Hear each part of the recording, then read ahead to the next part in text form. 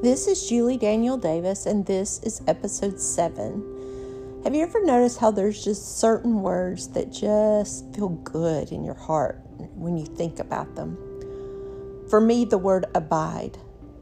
Abide is a word that just brings kind of like a softness to me, a sense of safety.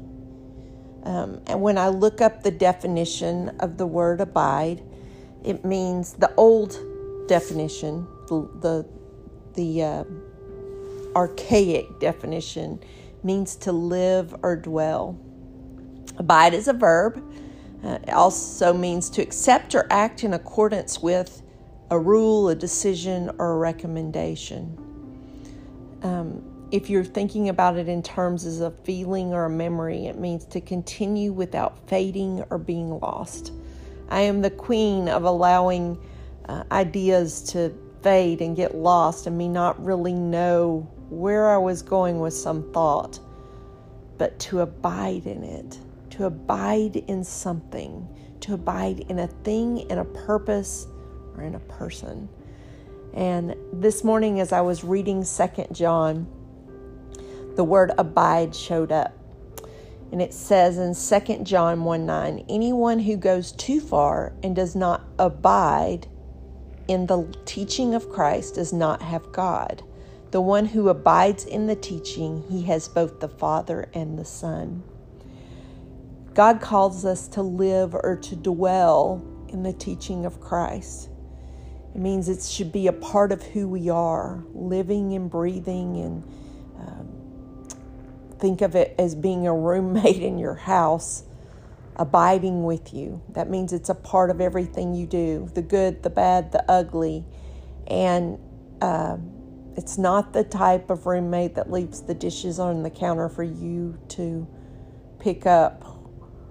It's not the kind of roommate that leaves their shoes littered.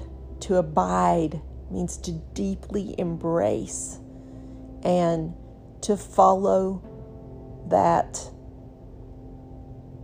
way of living, to abide with someone.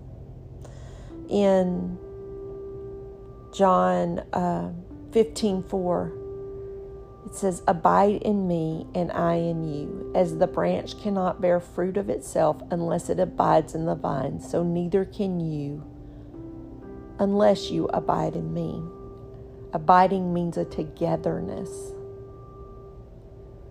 I wonder if the word, and I'm sure it does, the word abode, which is like a home or a dwelling place to live, come from the same root. And abide in an abode. To me, these words mean so much more than a house or a dwelling. It means so much more than following. To abide means a comfort, a comfiness in knowing a purpose, knowing a person, knowing a group of people that live with you. I want to abide in Christ. I don't want to just keep him at arm's length. I want him to know me fully, and I want to know him fully.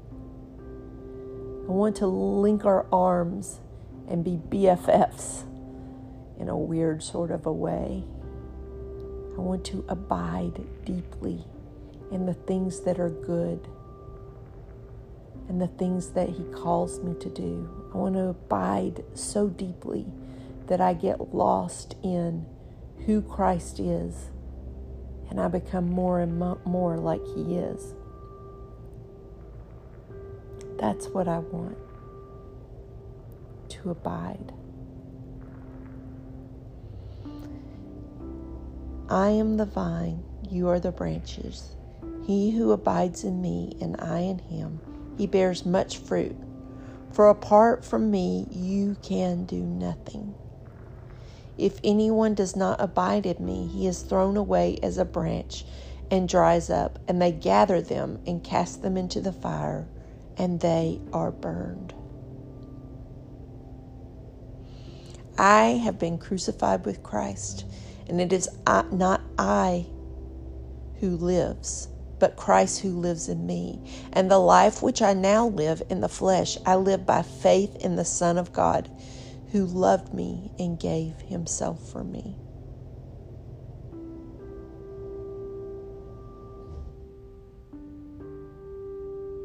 the branch and the fruit and the vine. All living, active things that show us the importance of being living and active and abiding with the Word of God. The Bible tells us that the Word of God is living, like a two-edged sword.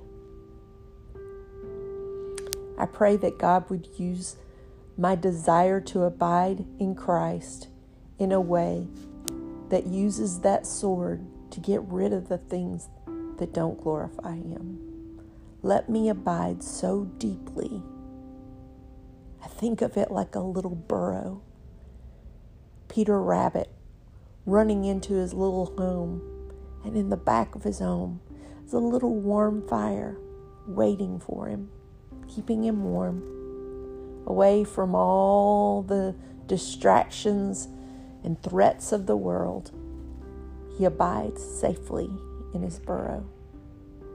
I've been burrowing for 3 weeks now, and I must say I'm a little tired of the concept of burrow.